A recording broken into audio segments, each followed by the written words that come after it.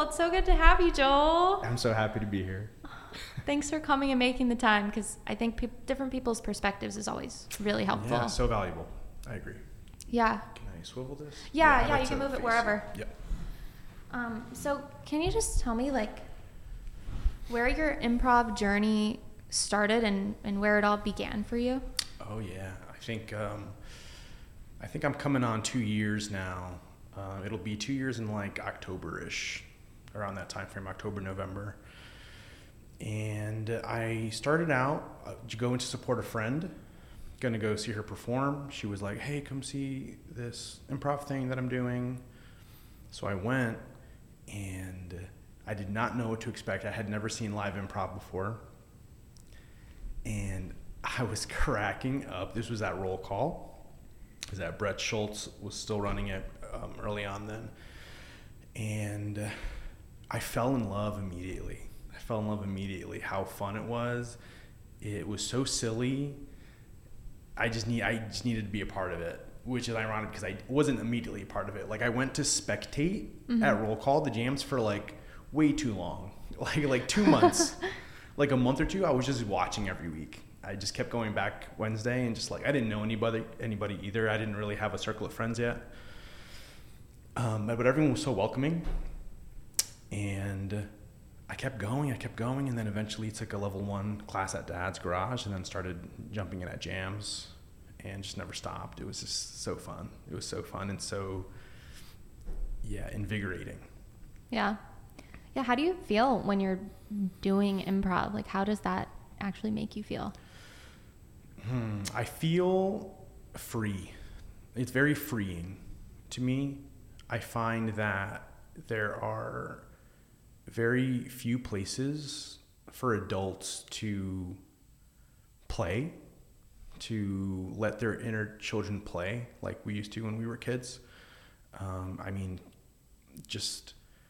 We go to school, and we grow up, and we get jobs, and we do this 9 to 5 day-to-day grind every day, and we are worried about paying bills and dating and fitting in, and it's kind of a grind. And there's very few opportunities, I think, to play and be creative, unless someone lives in that creative space already. And I was not living in that creative space before. I was also just 9 to 5 work, nothing too outside of work, too creative. So for me, when I stepped into improv, it just unlocked. It just felt so free to be able to play again and be silly and just play and have fun. It just felt very free. Yeah. Do you have a day job that's not creative? So is it a good outlet for you after, like, say, a long work day? It's great to be able to just like play and explore with your friends. Oh yeah. Right now I'm a software engineer currently. So sometimes that could be creative depending on the project. But also sometimes a day of coding or meetings can be kind of take its toll mentally and emotionally too. And so having that outlet after work to do improv and let loose and unwind is excellent. It has been a great balance. I would say that like doing improv has been a big piece of my like mental health routine, like mental emotional health, like balancing that out has been such a huge contribution in my life for sure. Yeah. What has improv taught you that has allowed you to maybe feel more secure as a person, or maybe has built your confidence, or, like, how has improv changed you? Oh, so much. I was already, since childhood, I was already pretty extroverted and pretty outgoing, but still approaching improv, I was really anxious. Still just a new environment, like a new scary thing that I was not practiced in, not well versed in. And I remember when I first started jamming, I would just get so anxious. I'd start sweating through my shirt so huge. I'd have these huge sweat rings around my armpits. So I had to I bought like 10 black shirts, or like dark colored shirts, so I can go to jams and not feel as bad. Like, it'd be a little less conspicuous. Yeah. And just going to more jams and doing more improv definitely built some more confidence in that, creatively at least. I think I lacked a lot of confidence in myself as an artist, being creative. I never considered myself as a creative or an artist or, Really? or a comedian, even though I was class clown in high school, and I was always still a silly kid, like a silly, extroverted, outgoing, silly kid, but never deemed myself a comedian. Yeah, and yeah, I recently adopted that term actually as comedian, and it feels good to own it and to like step into it now. But I think improv has given me that confidence to do that. So be able to say like, yes, I am a comedian. Yeah, to get that confidence and own that for sure. Yeah. Yeah. Do you find like, let me rephrase. What do you think is something about improv that could benefit anyone by learning? Anybody, whether they want to be a creative or not, or whether they like have dreams of being an actor or not, like what's a valuable lesson that they can take with them in life from improv? I'll never forget my first improv class at Dad's Garage. It was the first class. We're all seated in a circle and we're doing the intros. And the question was, tell us your name and tell us why you're here. And there were a few actors in a row, and I'm like, okay, I think I know what this crowd's going to be. And then a few people, someone then said, my therapist told me to come here to work on my self-esteem. And then another person said, my doctor told me to come to work on my stuttering. And then another person said, my manager recommended this to get a promotion, to work on my presentation skills and my confidence in public speaking. And I'm hearing all these different reasons, and I'm like, oh wow, I didn't even realize improv was this powerful. Like I thought it was just fun, silly thing, and the actors can use as a tool for that profession, but I didn't realize how deep improv could go and how beneficial it is in everyone's life, and what it can give individuals mentally, emotionally, spiritually. There's so much there to learn from. There's such a wealth of knowledge and skills to learn that can carry over into your personal life. I think of any good skill in improv, like listening to your scene mate, listening to all the gifts they're giving you and responding to it. How listening shows up in your personal life, in your relationships, romantic or friendships, or with your family. Listening, being present, how that shows up at work or wherever you are in life. Trusting yourself. I remember at jams, there's moments in jams where I'm like, oh, is this idea funny? And you do that step out for a second and you don't know if you want to go in. Yeah. And sometimes you just got to trust yourself and just go. And that muscle to trust yourself, how does that show up in real life? How more assertive are you in life when you're making decisions, not about improv, about work, love, career, like anything at all? It's transferable. You think we're recording over there? I'm just making sure. Yeah. But yeah, I agree that trusting yourself is and was a big thing for me. And improv, I didn't expect this, but it taught me a lot about myself in so many ways. And even if it didn't directly teach me a lesson, it certainly started a conversation. And, revolving around certain things, like I was talking to Shay about this, like even feeling like you're worthy of being on a stage. Like that was a big thing for me too. Like thinking like people bought tickets to see this, like what I'm doing isn't that great. Like, learning to instead think about it like that and just think like, look at this thing that I'm doing that hopefully these people bought tickets and can come and enjoy with me, like seeing it in a positive light instead of beating the shit out of yourself. Oh, 100%. That resonates for sure. I feel like definitely a big realization around self-worth, around realizing how impactful it is, you being out there and making people smile and making people laugh, how that affects others around you. I think it takes time for that realization to hit, to be like, oh wow, this really is important. This really is worth it. Like, this is valuable, and it's important that I do this. Yeah. Yeah, absolutely. And yeah, like I feel more like myself now. And, you know, I think the first time that I felt that way in improv was the first time that I had fun on stage. And because for me, it was pretty black and white. Like, it was stressful and it was nerve-wracking. And then all of a sudden it was fun. And once I got to the part that was fun, I was like, what a shame. What if I would have never gotten to this point? And that just reminded me of how important it is to accept failure and allow yourself to fail, because you know you're heading in a good direction. Oh yeah, I can't even imagine how many people stop before getting to that point, right? They're like, oh, this is too hard, I'm not good at it, this is too uncomfortable, and then they stop before it gets better and before the oh wow moment. You know? Yeah.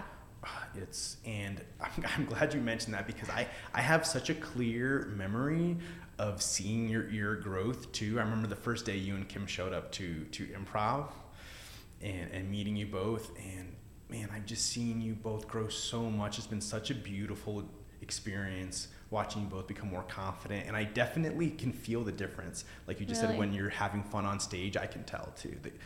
We can feel that as an audience. That's so true. Yeah. I think I was talking to Fiona about this because I went to a musical improv workshop that she did one time.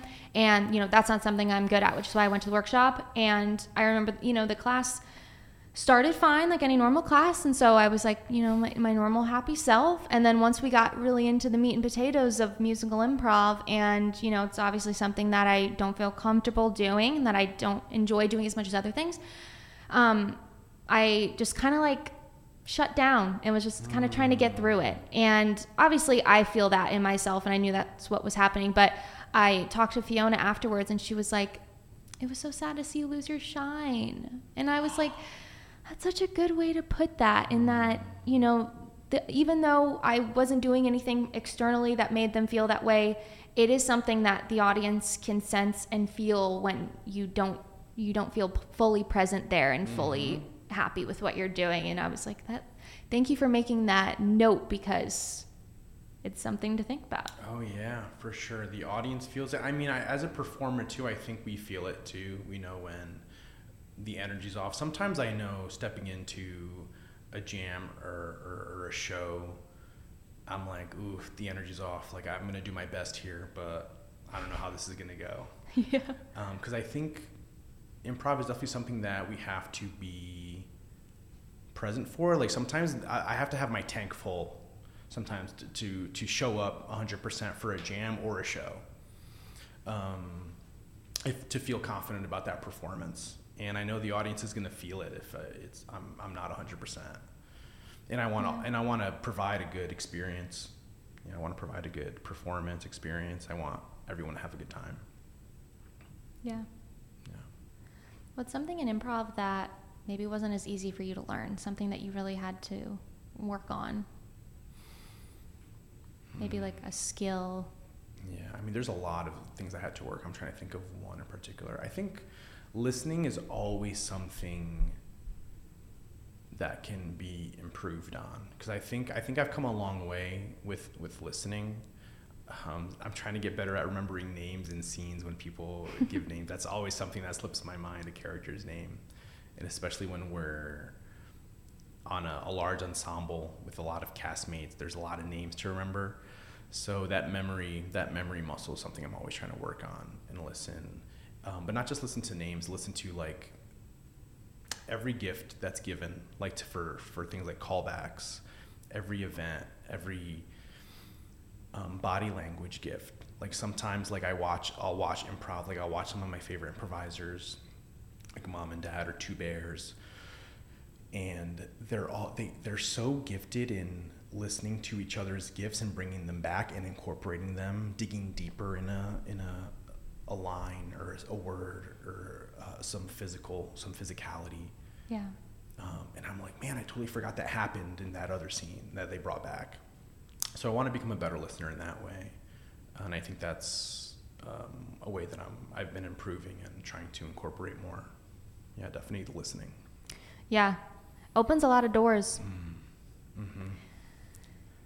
And that's always how I know that I am not in a good headspace, is when I'm thinking about myself. Ooh, how so? What's an example you think? Yeah, so if I'm standing on the side ready to jump in, doing a montage or something, if I'm standing there thinking about a character that I want to play, or thinking about, how my pants look on my ass. Yeah. You know what I mean? Just like anything, I guess, that isn't listening. That's not helpful. Yeah, that's a great point. And I think that's also mostly because I think it's natural to drift away sometimes in thought. Yeah. But to kind of be aware and bring yourself back more consistently, I think is the goal. Because I'll be at a jam or at a show and be like, oh, I'm drifting. Like, let me focus up again. Yeah. Yeah, so I think that's something that constantly to be aware of and to come back. But I've been there for sure. Yeah. And it's kind of it is a beginner move, but also I still find myself doing it now, and I would call myself a moderate beginner.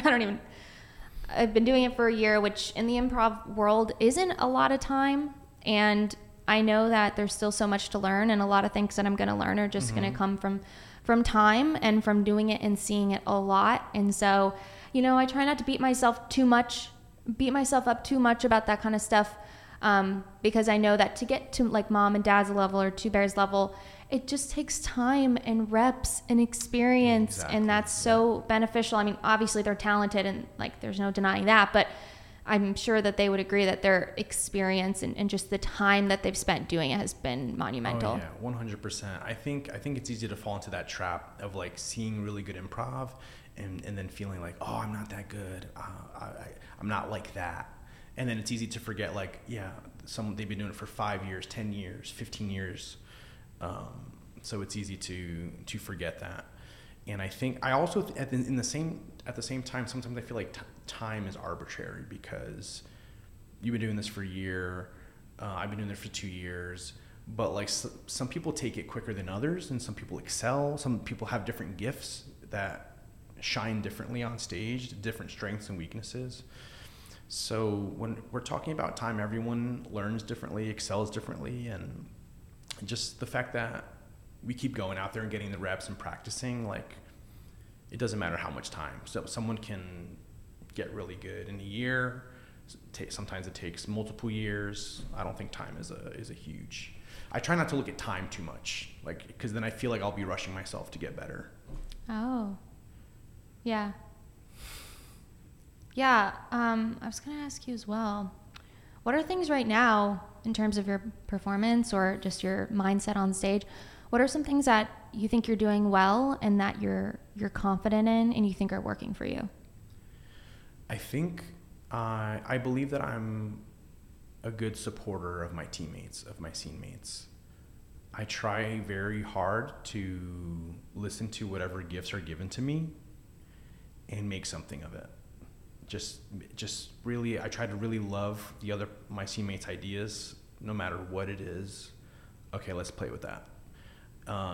Like sometimes in a jam, even if it's like a denial of my idea, but okay, let's go with this new thing that ignores my thing, but let's do it and let's have fun with it. Like I'll try to kind of, I guess it's that mantra of like, make your scene mate look great, make your partner look excellent and hilarious. Yeah.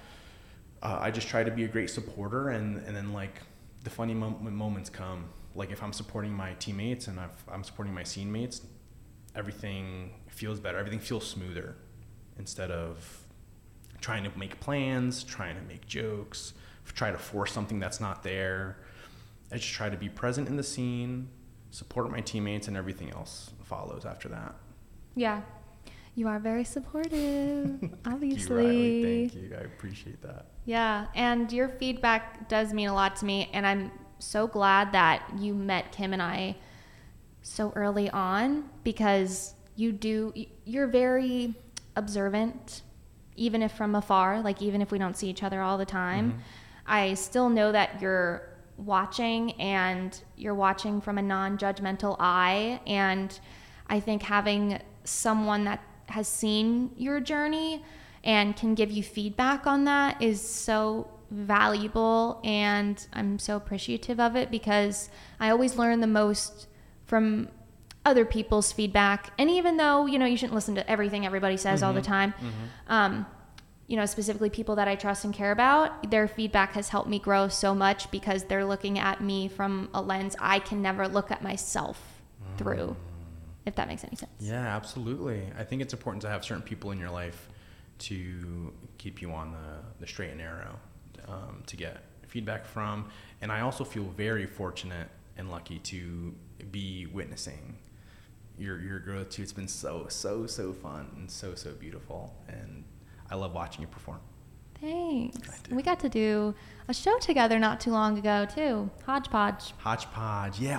Oh yeah, that two prov. Yeah. Oh, we killed it. That was a fun two prov. That was so fun. And it was such a, I don't even know the right word for it, like validating moment for me, because I remember when we used to have the Mining for Gold jams at Dynamic, and they would do two prov once a month. And I remember Kim and I were driving to one, and we were like, oh, I think we're just going to watch. And Kim was like, are you going to get up there? And I was like, I don't know if I could do two prov. It seems like a lot.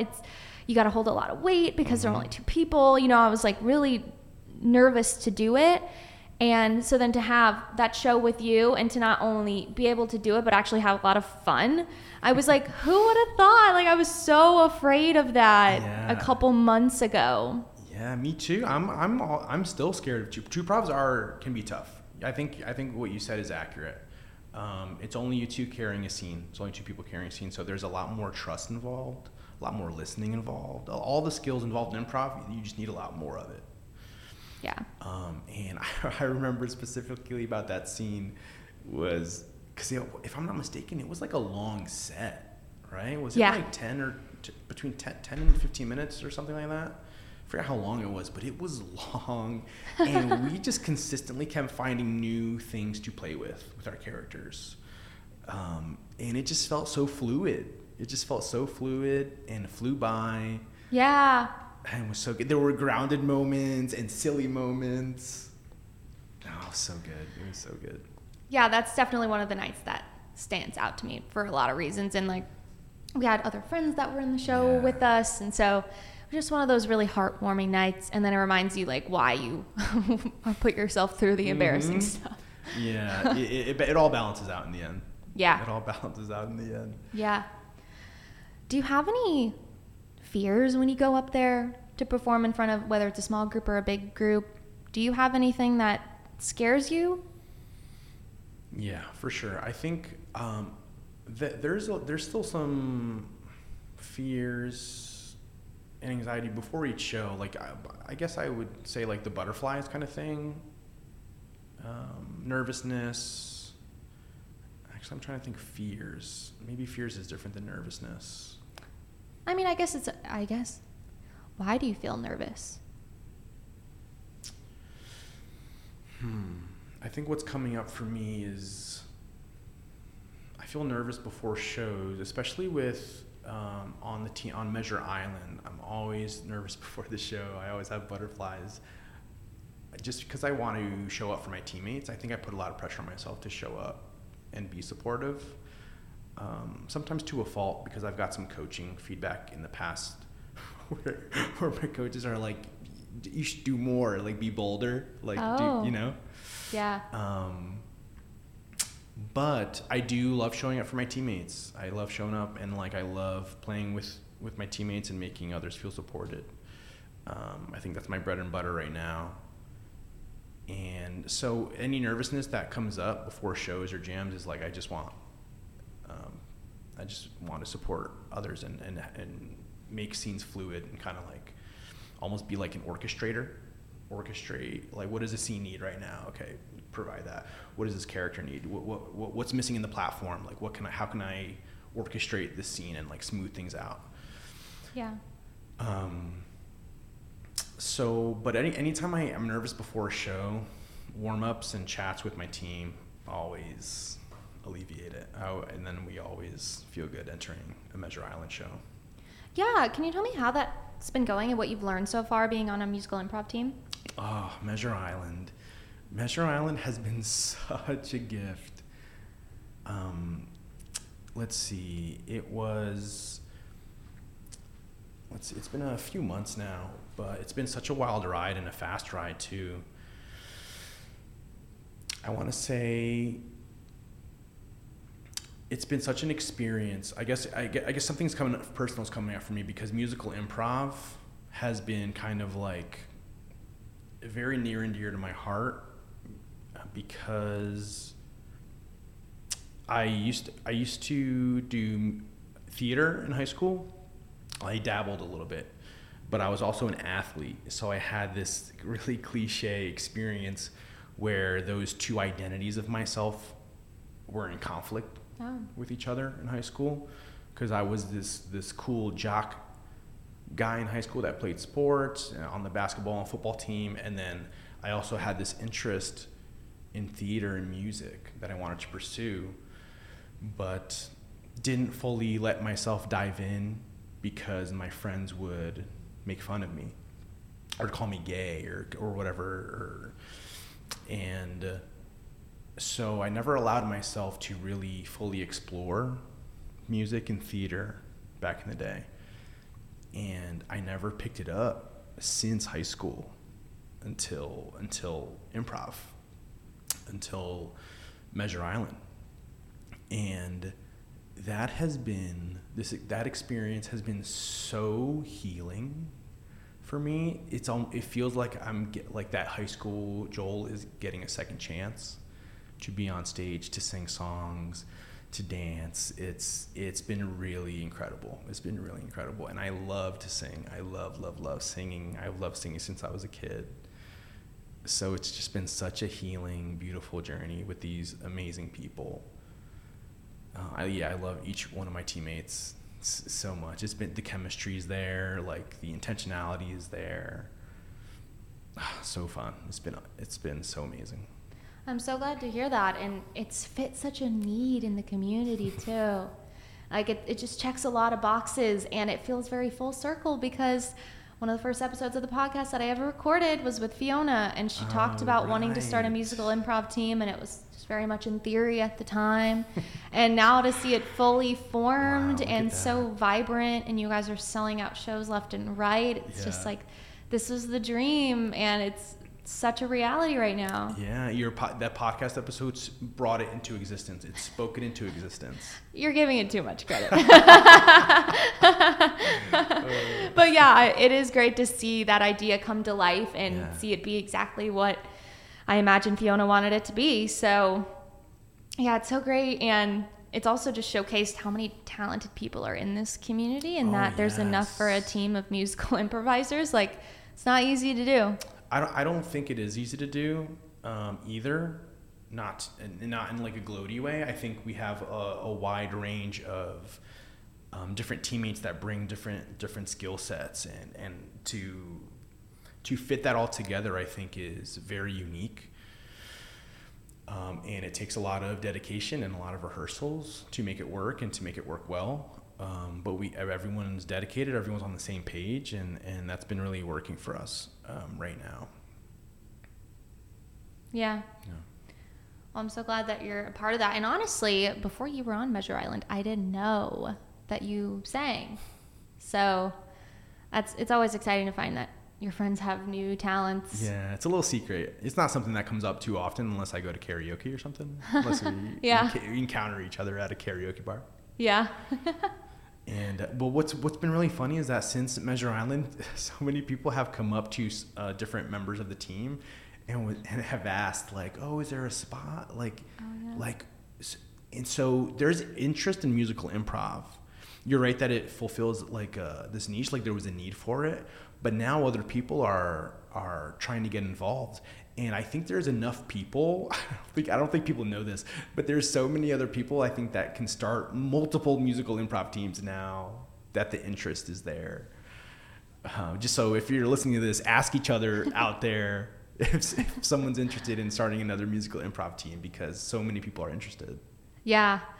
Yeah, I feel so lucky to have been pulled onto a team, and if I could give any sort of advice whatsoever, it would be to start one if you can. Mm-hmm.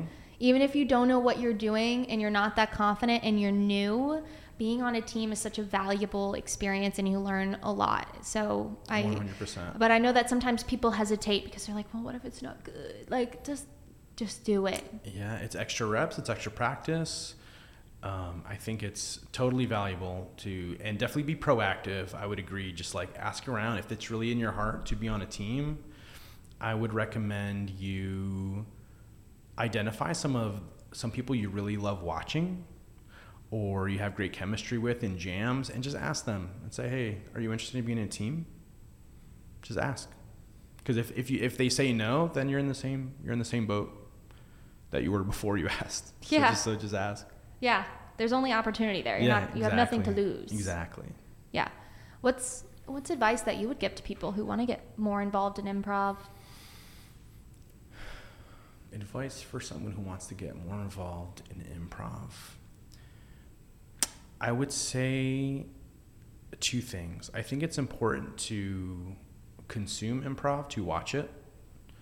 Two is just as valuable as performing and jamming. And I think there's definitely, you can learn a lot at jams and from watching. There's a lot you can learn. And I do think there's a ceiling to learning improv without a class. I do think taking a class is valuable. They're just, and it's not for everybody. What I love about classes, I guess I'm more of a classroom-minded person. What I love about going to classes is that like it gives me specific tools for the tool belt. Because if I go to jams or go to shows, I can identify things like, oh, that was funny, that's good. But I wouldn't know why it's good. Why is that so good? Why is that performer so amazing? What are the underlying improv theories at play here? I wouldn't know how to identify that stuff. Yeah. And when it really unlocked when I took a class to understand like what are the rules? What's the framework here?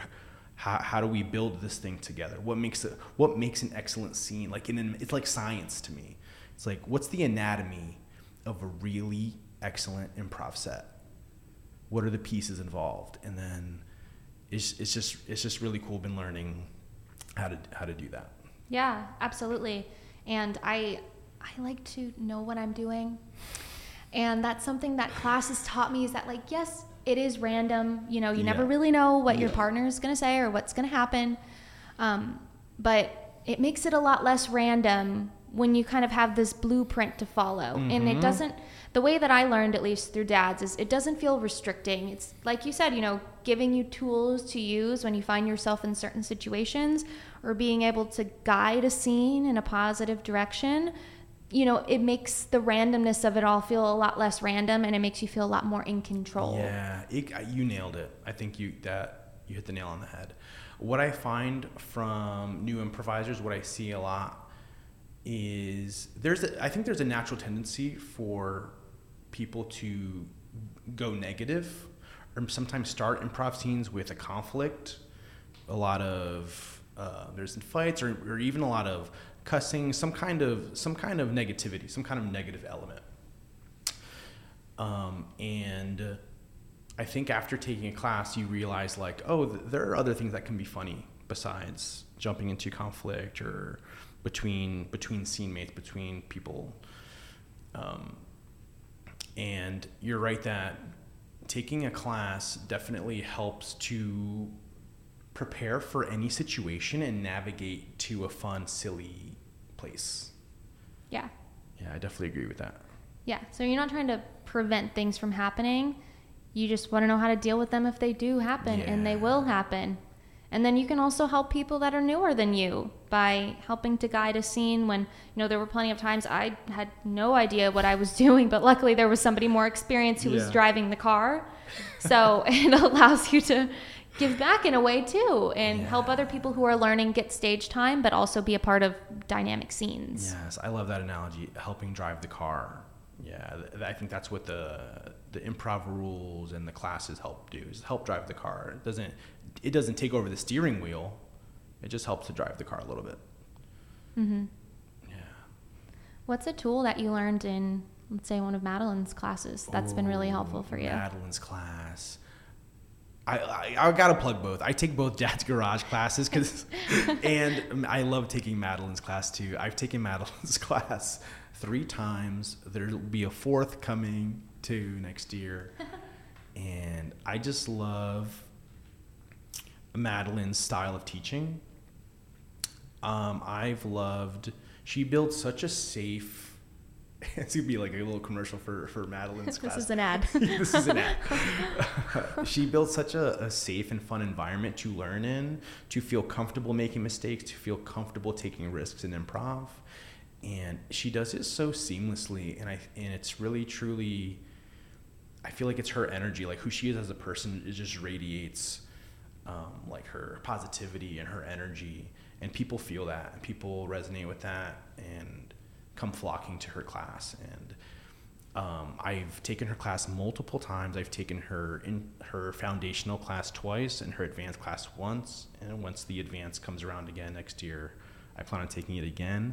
Every time I've taken Madeline's class, I've learned more and more from her. I view Madeline as a mentor of mine, as well as a great friend, and I'm always learning from her when I'm in class or just watching her perform. And her class is so valuable. I would recommend it to anyone who wants to get started in improv. They don't know what class to take. Dad's is great. I would. I hope Dad's people don't get mad at me when I mention this. I would recommend Madeline's class over the foundational class over Dad's Garage level 1. I think Dad's Garage classes are excellent too. I think it's a different style. Yeah. For sure. I think they're more by the book. I think they're more analytical. Yeah. And Madeline's all about like heart and soul of improv. Have fun, be silly, find yourself in there. And so beautiful, such a beautiful way to teach improv. Yeah, because a lot of what sets beginners up for success is the environment that they're in and how comfortable they feel taking risks and trying new things. And there were moments at Dad's where I thought the classes were great, but there were moments where I was like, this environment is a little bit, I think maybe stoic is a good way to put it. Stoic, yeah. And that I knew what I was supposed to be doing. I was learning great lessons, and all that was good. But I think what I struggle with after taking Dad's classes is I still struggle trying to feel free enough to be silly and free enough to just kind of be a person up there instead of trying to follow a rule. Oh yeah. Oh, that actually brings something up that Cole Wadsworth, an excellent improviser here in Atlanta, told me one time in a coaching. It was a workshop I think he was giving, and it was a physicality workshop, and we're going through some really difficult exercises. It was one of the hardest improv workshops I've ever done.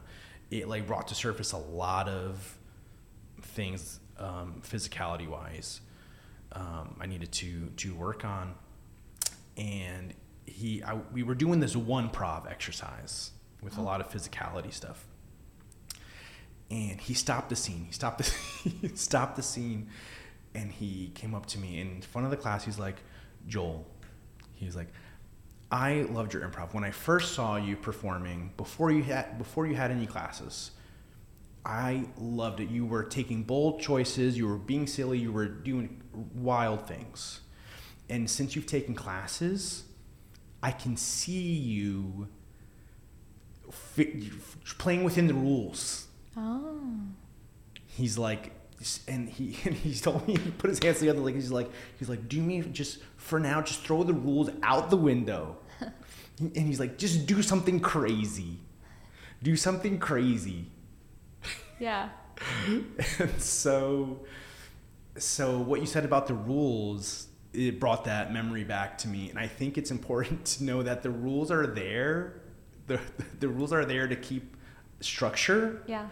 But sometimes it's okay to do your own thing. The rules are like someone can come. I mean, I've seen people in Two Bears, Mom and Dad. I think that those are great examples of teams that can go off the rails with a huge, bold gift. But they use the rules to bring it back on the rails. It's like they guide it back. So I think it's a balance. It's an ebb and flow of both. Yeah, totally. Like, it's always good to follow the directions, but sometimes you want to do a little bit of off-roading. Mm-hmm. And sometimes there's some...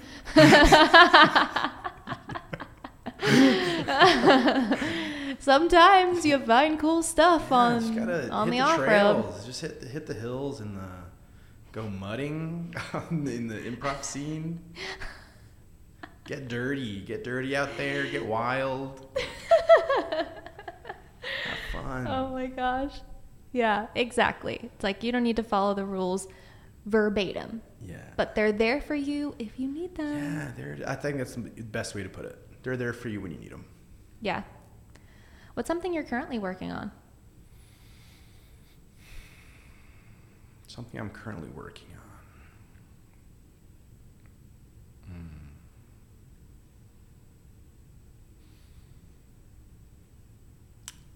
Let's see. There's a lot, so I'm trying to think of one that's valuable to share. And I'm sure you can edit out the silences. I got you. Yes. Or I can leave them in. Whatever. This is your episode. Man, what am I working on right now? I think I'm working on patience. I think I'm working on being patient with myself. Yeah, that's what's coming up. There's a few things I'm thinking about, but for whatever reason, I think patience is heavy on my mind right now because kind of touching back on something we mentioned earlier, sometimes I want to like fast forward and, be this amazing improviser that always knows what's needed in a scene, what kind of character is needed, how to do the perfect button every time for a scene, the physicality, the perfect miming, everything, the perfect song, rhyming and musical improv. And it just doesn't happen that way. So sometimes I get frustrated with myself. And I'm like, damn, I didn't rhyme in that line or that song. I couldn't find a good chorus, or I couldn't find a good button for that scene. And I think, even 2 years in, sometimes I still beat myself up over some little things. And I think I want to be better. I'm working on getting better at just reminding myself to just be patient, that I'm still learning and growing. Yeah. Yeah. How do you handle shows that in your eyes were maybe bad, or maybe you weren't happy with your performance or the performance of the whole show? How do you handle that experience? Yeah, I think having a close group of colleagues that you trust with to give you feedback and also support. And because I think especially on a team, I think it's really valuable and important to give each other feedback and to be open to feedback, both giving it and receiving it. I think there needs to be a healthy relationship with that, because I think that's where real growth, trust, and chemistry comes from. It's being able to perform in a scene with someone and being able to share afterwards, like, hey, I didn't feel supported in that scene because of XYZ. Like, whether it's rehearsal or a show, I guess either one. Yeah. If it didn't go well. Be like, hey, I didn't feel supported because of XYZ. And being able to communicate that takes a lot of trust and vulnerability. And it also takes it's vulnerability to accept that too, to accept that feedback. Like, oh, I didn't support my teammate. So, yeah, so after a bad show, I think it's important to give feedback to each other. I think it's less important in jams. I think it's more important on teams. Yeah. I have given feedback after jams if something was like so terrible. To be like, hey, what's up? What have you taken a class? What's were you like? How long have you been doing improv? Yeah, they got great classes. Madeline's class is great, and then I'll recommend Madeline's class. But yeah, feedback. Yeah. Feedback's important. Were you always comfortable hearing feedback, or do you think it took you some time before you were secure enough to actually hear that? Yeah. I think it takes. I don't think it's easy for anybody to hear feedback. I think it gets easier the more secure you are with yourself. I think I'm very fortunate to have access to healthcare and therapy that helps. Yeah. Helps with like having the bandwidth for that and practicing the skills of communication and yeah. So I think that's also another muscle to work on, is being able to take criticism and feedback, especially from people close to you. I think from teammates, from friends. I think it's a valuable skill to practice and to have, is to be open and to listen to feedback. Yeah. Yeah, and kind of circling back to what we were, talking about, the importance of being on a team. That's definitely been one of the best parts, is actually getting good quality feedback from people who watch you often. And something that we do on one of my teams is we'll go around the circle, and we'll just do this occasionally because, sometimes bonding and time together is just as important as practicing. Mm-hmm. So we'll sit in a circle and we'll go around and we'll talk about what each person's role is and what they bring to the team. Because no matter how experienced you are, you're going to bring something to the team. So it's good to remind each other that you, of course, have value. Sometimes you need to hear that out loud, though. Yeah, 100%. But then we also tell each other things, if we're open to it. You can opt out of the feedback or the critical feedback. But we also tell each other things that we think would make that role even more pervasive or important on the team, is like things that, as someone who loves you, this is something that you do, and you may not know that you do it, but you would be a lot better if you stopped. Or, you're doing great, but making these small changes would make you even better. Feedback like that even though it hurts a little bit, it's super important to, at least for me, to hear it in a group and to just kind of sit with it and internalize it. And that everybody else is also going to get that feedback. So it's not like they're just picking on you. And so being able to sit with it and hear it in front of a group of people and just like hearing your insecurities out loud sometimes is really helpful, and kind of just accepting them and being less embarrassed about it. Oh yeah, definitely. I would also say that giving feedback, wording it properly, is another skill. Yeah. Because there's definitely a way to give feedback that's incorrect. Yeah. There's ways to give feedback that is more helpful, more compassionate, that is easier to receive for your teammate. Like, for example, if I'm trying to communicate to a teammate that I love and care about, that they're doing something that's bothering me, I'm going to word it in a way that's compassionate to let them know that I still love my teammate, and that but I want them to work on this thing. And the wording's different, I guess. Yeah. I think, I guess what I'm trying to say is that it's a skill to word it in a way that's comes off better than just giving regular feedback and criticism. Yeah. And you do not have to listen to everything people say either, especially if you do disagree, or maybe they said it wrong. Mm-hmm. Maybe like what they're saying is true, but they could have said it in a better way. That's also good to acknowledge. Yeah. And this was just something that I've been thinking about over the past year, is like, how other people make me feel says almost nothing about me.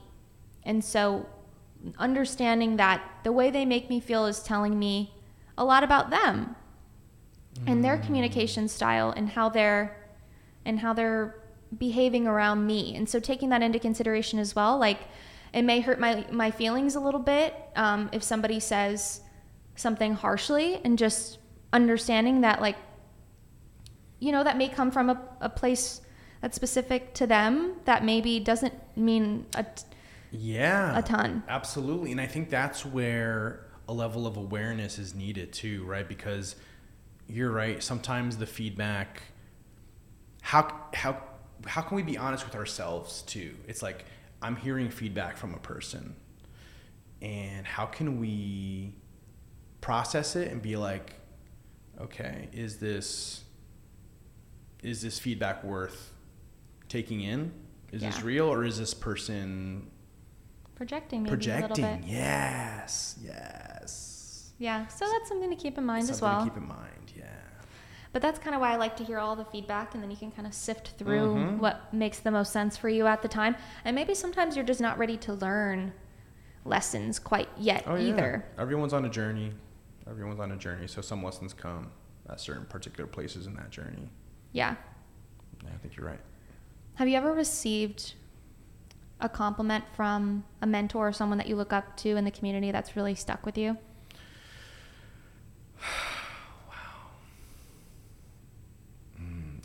Sifting through. Oh man, there's a lot of people I look up to. There's a lot of people I consider mentors in the community.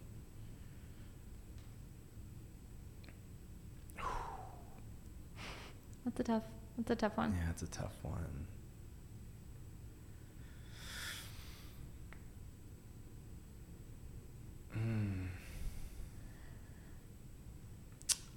I think it's back when my first class with Madeline. We had a great classmates, very fun, and I think it was after the grad show, we were all hanging, hugging, talking, and I think that was one of the. I had gotten some compliments before about like, hey, you're great to play with, you're fun to play with, love playing with you, very supportive. And sometimes people give you compliments after a scene or a show, and you're like, oh yeah, okay. You're like, I don't know how to really gauge if that's accurate or not, or if they're just being nice. Yeah. Especially early on in your improv career, it kind of feels like everyone's just saying that.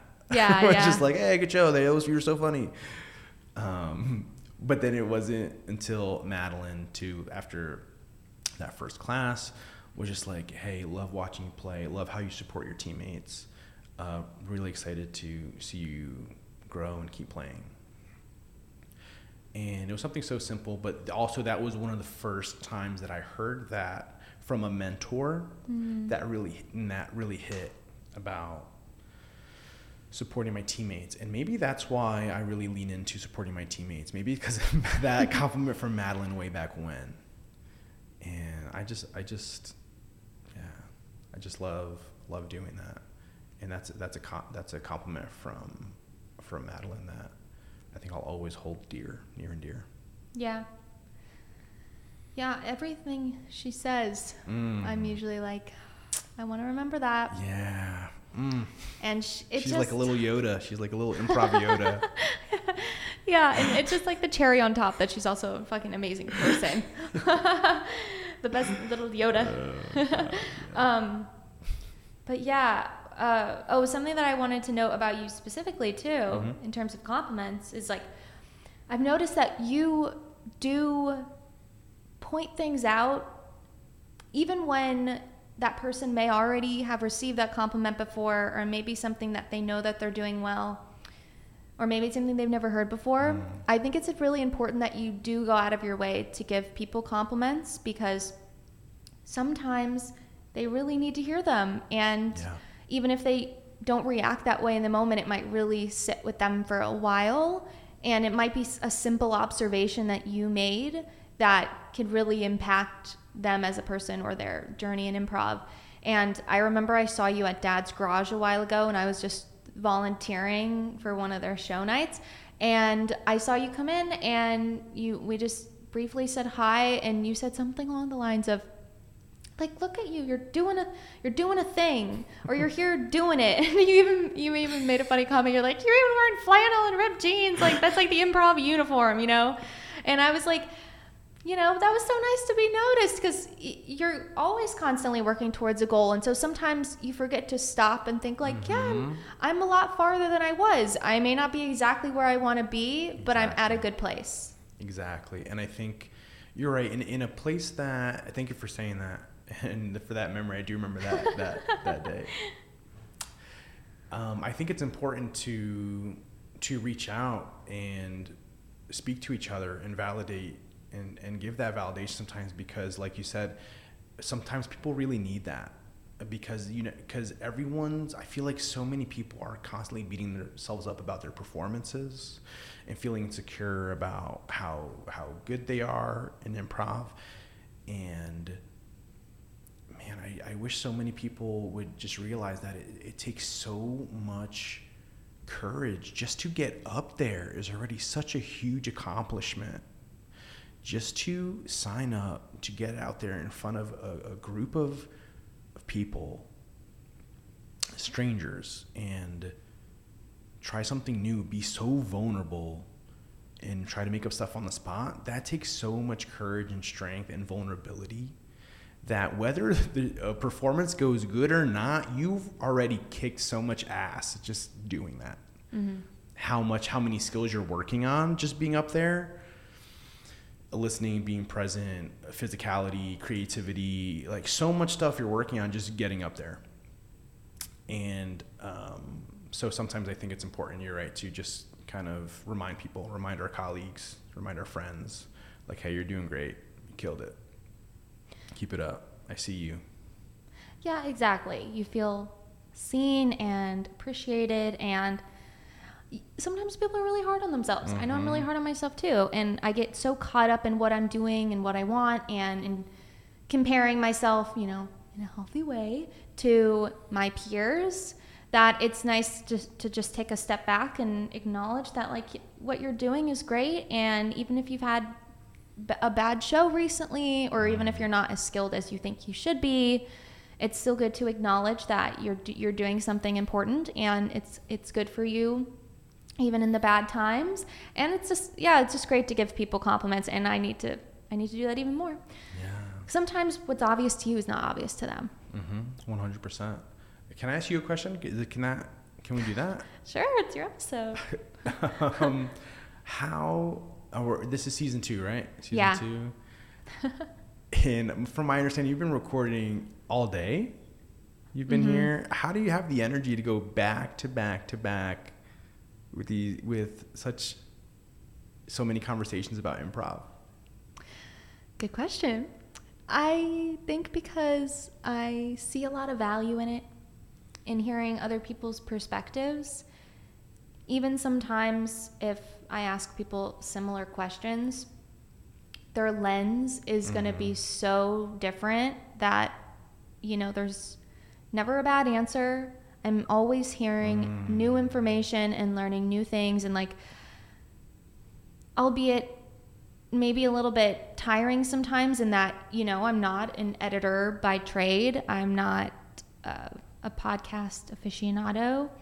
I do feel privileged in that I have enough people that I know that are interested in taking part, and if, you know, people wanting to do it really is the most exciting part for me. And so if people are willing to do it, I'm like, then let's do it. And so days like today are so fun when I get to do a few back to back and really see just, you know, how unique everybody is and how different their perspectives are, all right now, all at the same time, happening in the same community. Oh, that's amazing. That's amazing that I can really sense and feel like that your heart's in this and that you love doing this. I can feel that from you, sitting across from you. Thanks. It's done a lot for me. Yeah. It has. And I was reflecting on that the other day because Brett is working on his film this summer and he was obviously asking for donations. And I was like, Hell yeah. I couldn't give you enough money, to be honest. Like, the amount that Brett and the community has given to me is just so priceless. And so it was nice to reflect on that and just, you know, think about how much other people have done for me. And then it makes me even more eager to record the podcast and hopefully give back a little bit to the community that's given me so much. Yeah, absolutely. I think this podcast has been great. I love listening to the episodes and learning more about some of the people in the community. And the Atlanta improv community has been so fun and so enlightening. And I appreciate you doing this. Thank you. I appreciate that. And I hope that people listen and maybe learn something about someone that, you know, they wouldn't have expected. And maybe there are a lot of friendships to be had and people who are a lot more compatible than they may think, and they can relate to each other and maybe they'll be friends. Because I love to matchmake friends. That's like one of my favorite things to do. Have you ever gotten to like a debacle? Like, have you ever tried matchmaking people and they're like, oh no, that person sucked? Well, no, I've never had that happen, but new fear unlocked. Oh, wow. I'm just kidding. No, I really sit on it for a minute and I'll like, if I think two people would really get along, and I mean matchmaking like a platonic way. Right. Mm-hmm. I got that. I try to test out some new groups sometimes. Like, you know, if there are two people that I normally hang out with, maybe invite a third person that I think they would really jive with. And if you hang out and it's really fun, then hopefully you do it again. Or like hopefully at least the people you introduced end up becoming friends or providing comfort to each other in some way. And I remember my friend Asher, who I met in Dad's garage classes. I think I brought her to the jam for the first time, I want to say, or maybe, yeah. I think I told her about Bibliotech maybe, because a lot of people surprisingly don't know about it. And she came and I introduced her to everybody that I talked to, and, you know, it can be a little overwhelming. It's a lot of people in a little place. And so at the time, I remember thinking like, oh, I hope I didn't overwhelm her or make her do something that she didn't feel comfortable doing. But then afterwards, she texted me and she was like, thank you so much for introducing me to people. It really made me feel appreciated and wanted. And now I see her going on to make so many friends in the community.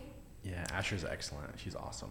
Yeah, and to see her hanging out with my friends without me, I'm like, first of all, I wouldn't come to. I'm just kidding. You're like, what is this betrayal? What's going on here?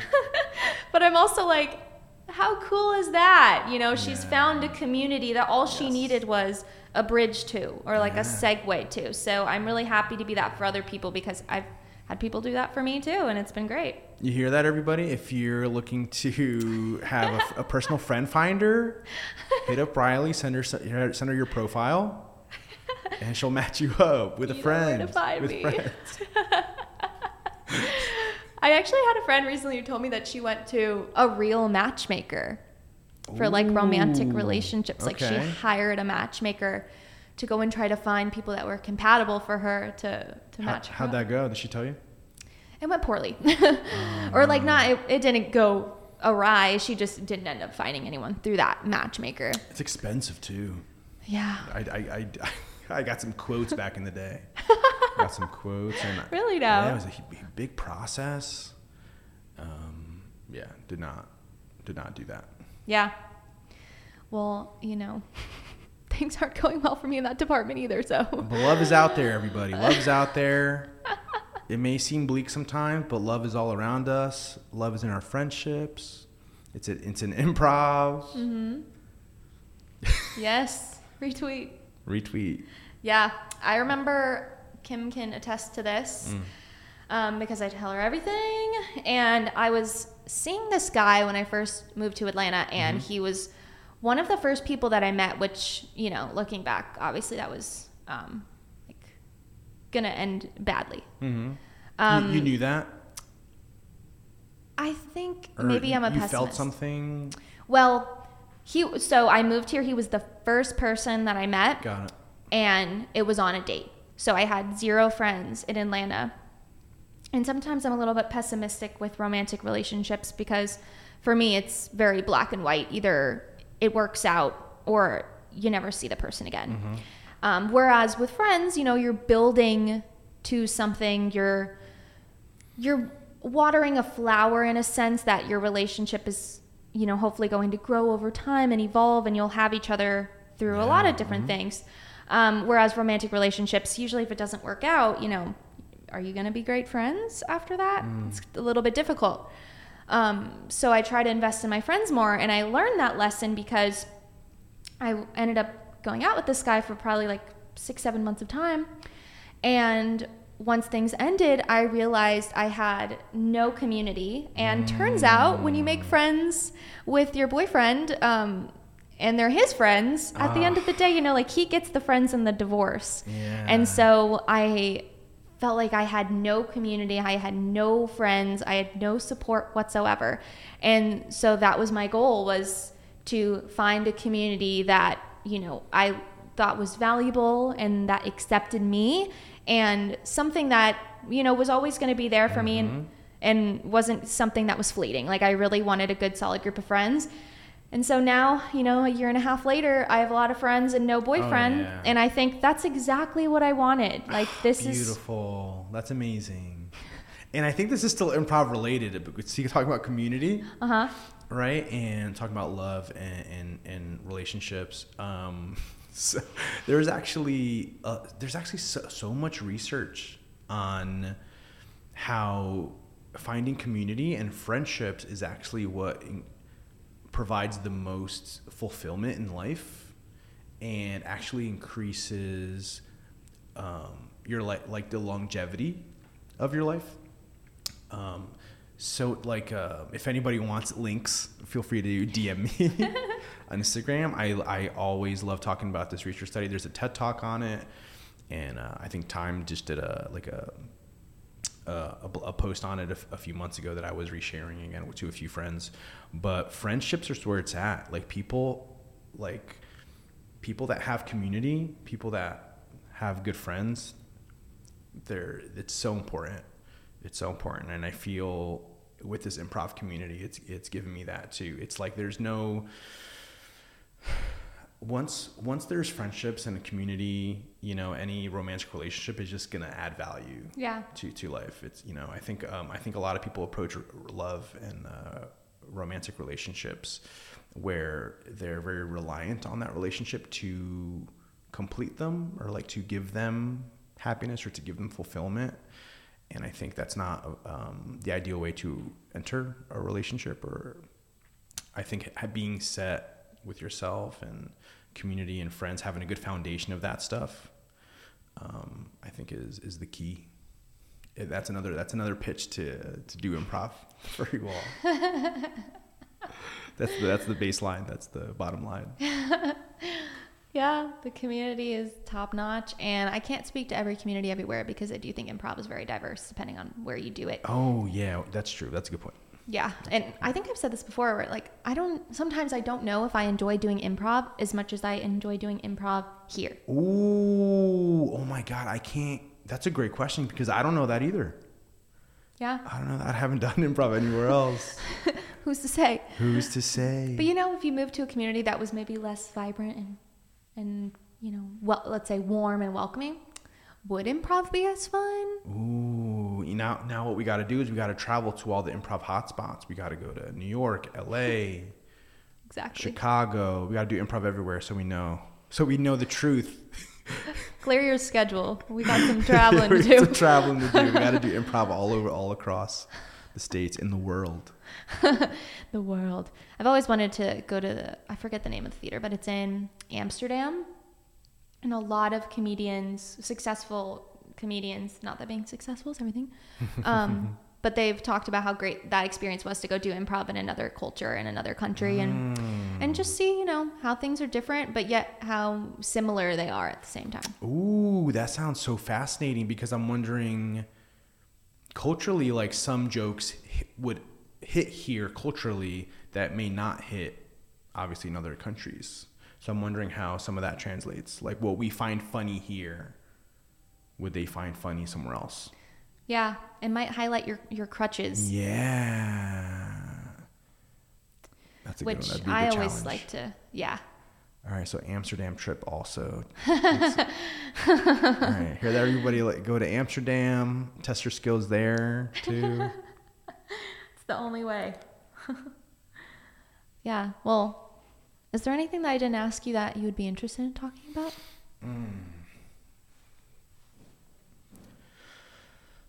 Let's see. Well, let's have this conversation, and you can add it in or not. Okay. Let me know how you feel. I'd love to talk to you about it anyway. Yeah. Is around women feeling supported in the community and feeling safe and supported in the community. I'm wondering what role we all play in that.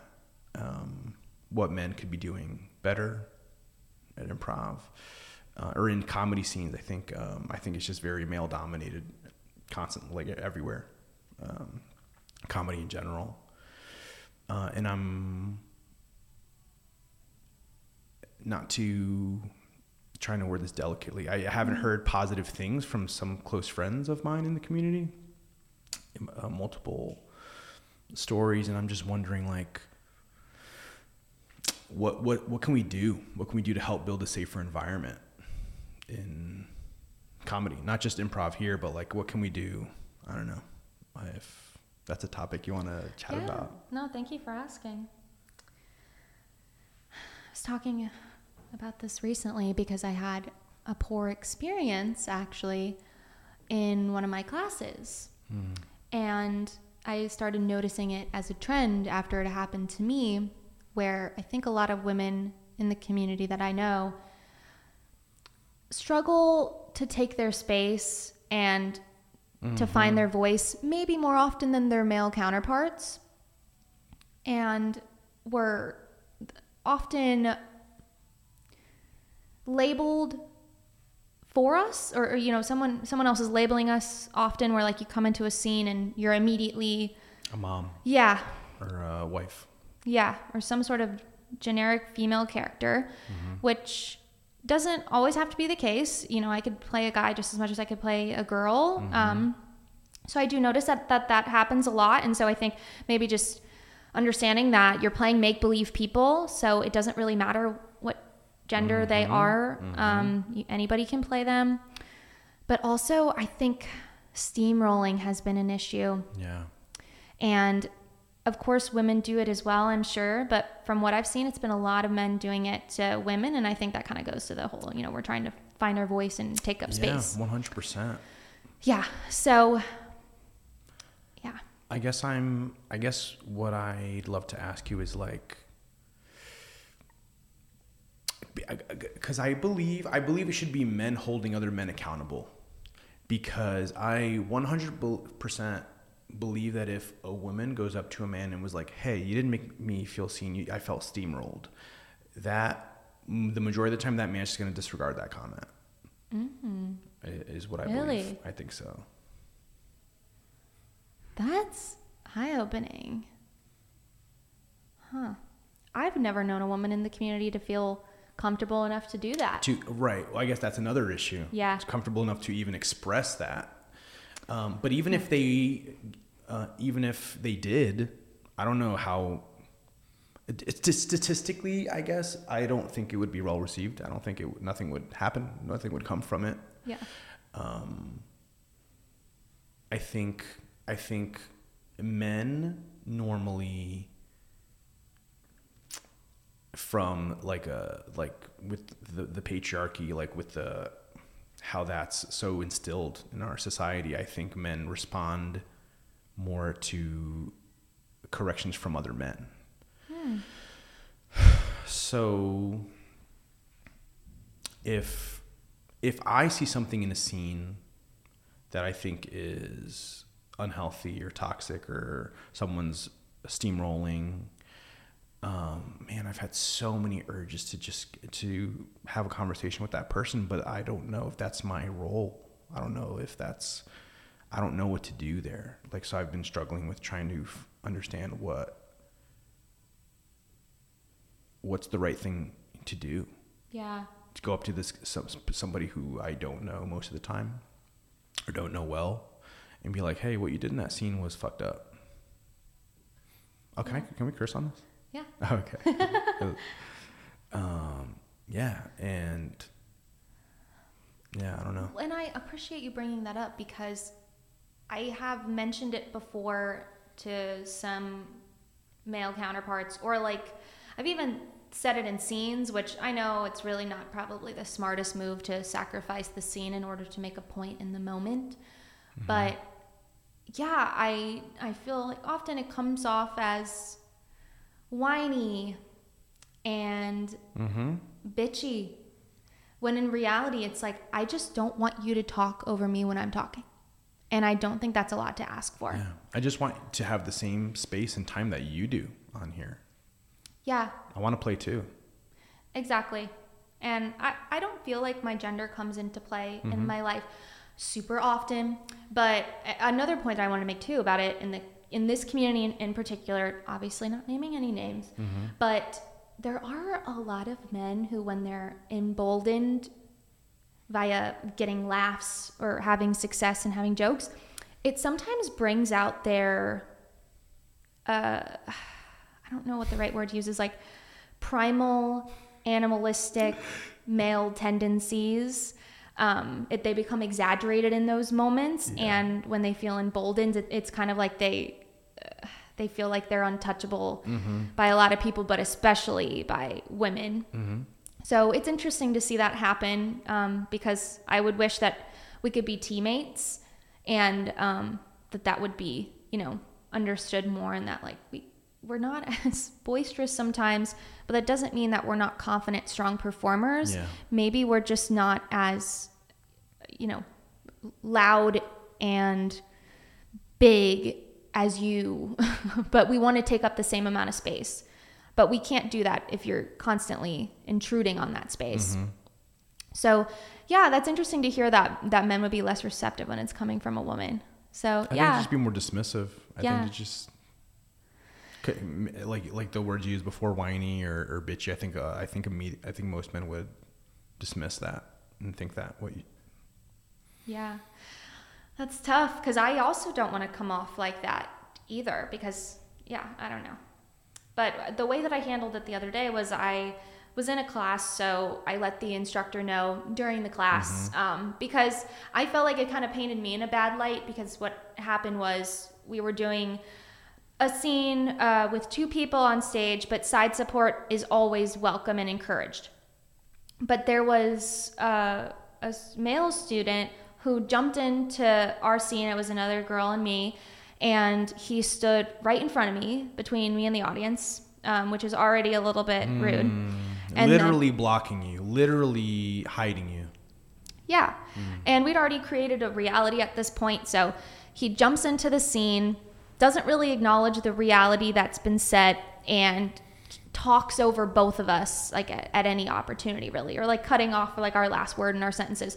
And so I kind of dismissed him in the scene, literally. I was like, you can go sit over there now. Or like, I like literally almost pushed him aside, because I was so annoyed that it was happening. Because like, that's my class too. And that's my opportunity to learn, and you're taking it from me.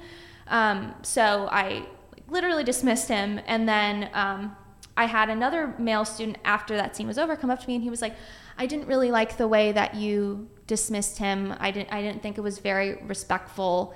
And I was like, all I was trying to do was stand up for myself. And the way that I react to that is not up for debate from you. Yeah. And I didn't feel like myself, because I was like, that's not something that I normally do. I try to be as supportive as possible. Right. And so I felt like it put me in a bad position, but it's just like, I'm just looking for the same opportunity as you. And I don't think you would have done that to a male student. And I'm pretty confident about that. Yep. So like, whether he was aware he did it or not, it was very obvious to me. So like, I don't want to have to spend my time babysitting in a scene when I should be focusing on what's happening and like what I'm doing. So it's just, it feels like a burden. Yeah, it is a burden that women deal with 100% in improv. And it's, I see it all the time. I see it too often. And I've seen in your example too, I've seen where women try to do something in the scene to accommodate, and almost it feels like a survival tactic. Like they feel forced to have to handle it in the scene as a character to get their visibility back. And it's just so disheartening to see sometimes. And I guess if this resonates with anybody out there, let's message and talk about it. Let's brainstorm. I don't know what the right thing is to do, especially at a jam. There's just a bunch of strangers getting together. I don't know if that's, I don't know, and I know Brett builds such an environment of creativity and free-flowing creative energy. So I'm not sure what to do. I just wanted to bring that out. But thanks for starting the dialogue, because it's something that we just, at least for me, I don't bring it up that often unless it's like blatantly obvious. Mm-hmm. And at a jam, it's a little bit different. I think maybe the steamrolling happens to both sides a lot of times because it is so fast-paced and like chaotic. But in a class environment where it's meant to be controlled, that's when it really gets to me, because like, what's the point of having all these other rules if we're going to pick and choose which ones are important to uphold? Ooh, yes. But thank you for asking that question. It's interesting. Yeah, let me ask you one more thing. If I saw at a jam that an interaction with you and a male in a scene was uncomfortable or was unhealthy or whatever, how would you feel if I spoke to that person afterwards? I would appreciate it. Yeah. Would you want me to talk to you first? Be like, hey, I'm thinking about talking to this person. Do you think that's the right route to go, is to check in with you first before I go talk to that person? Well, I think coming from you, I'm like, I trust your judgment.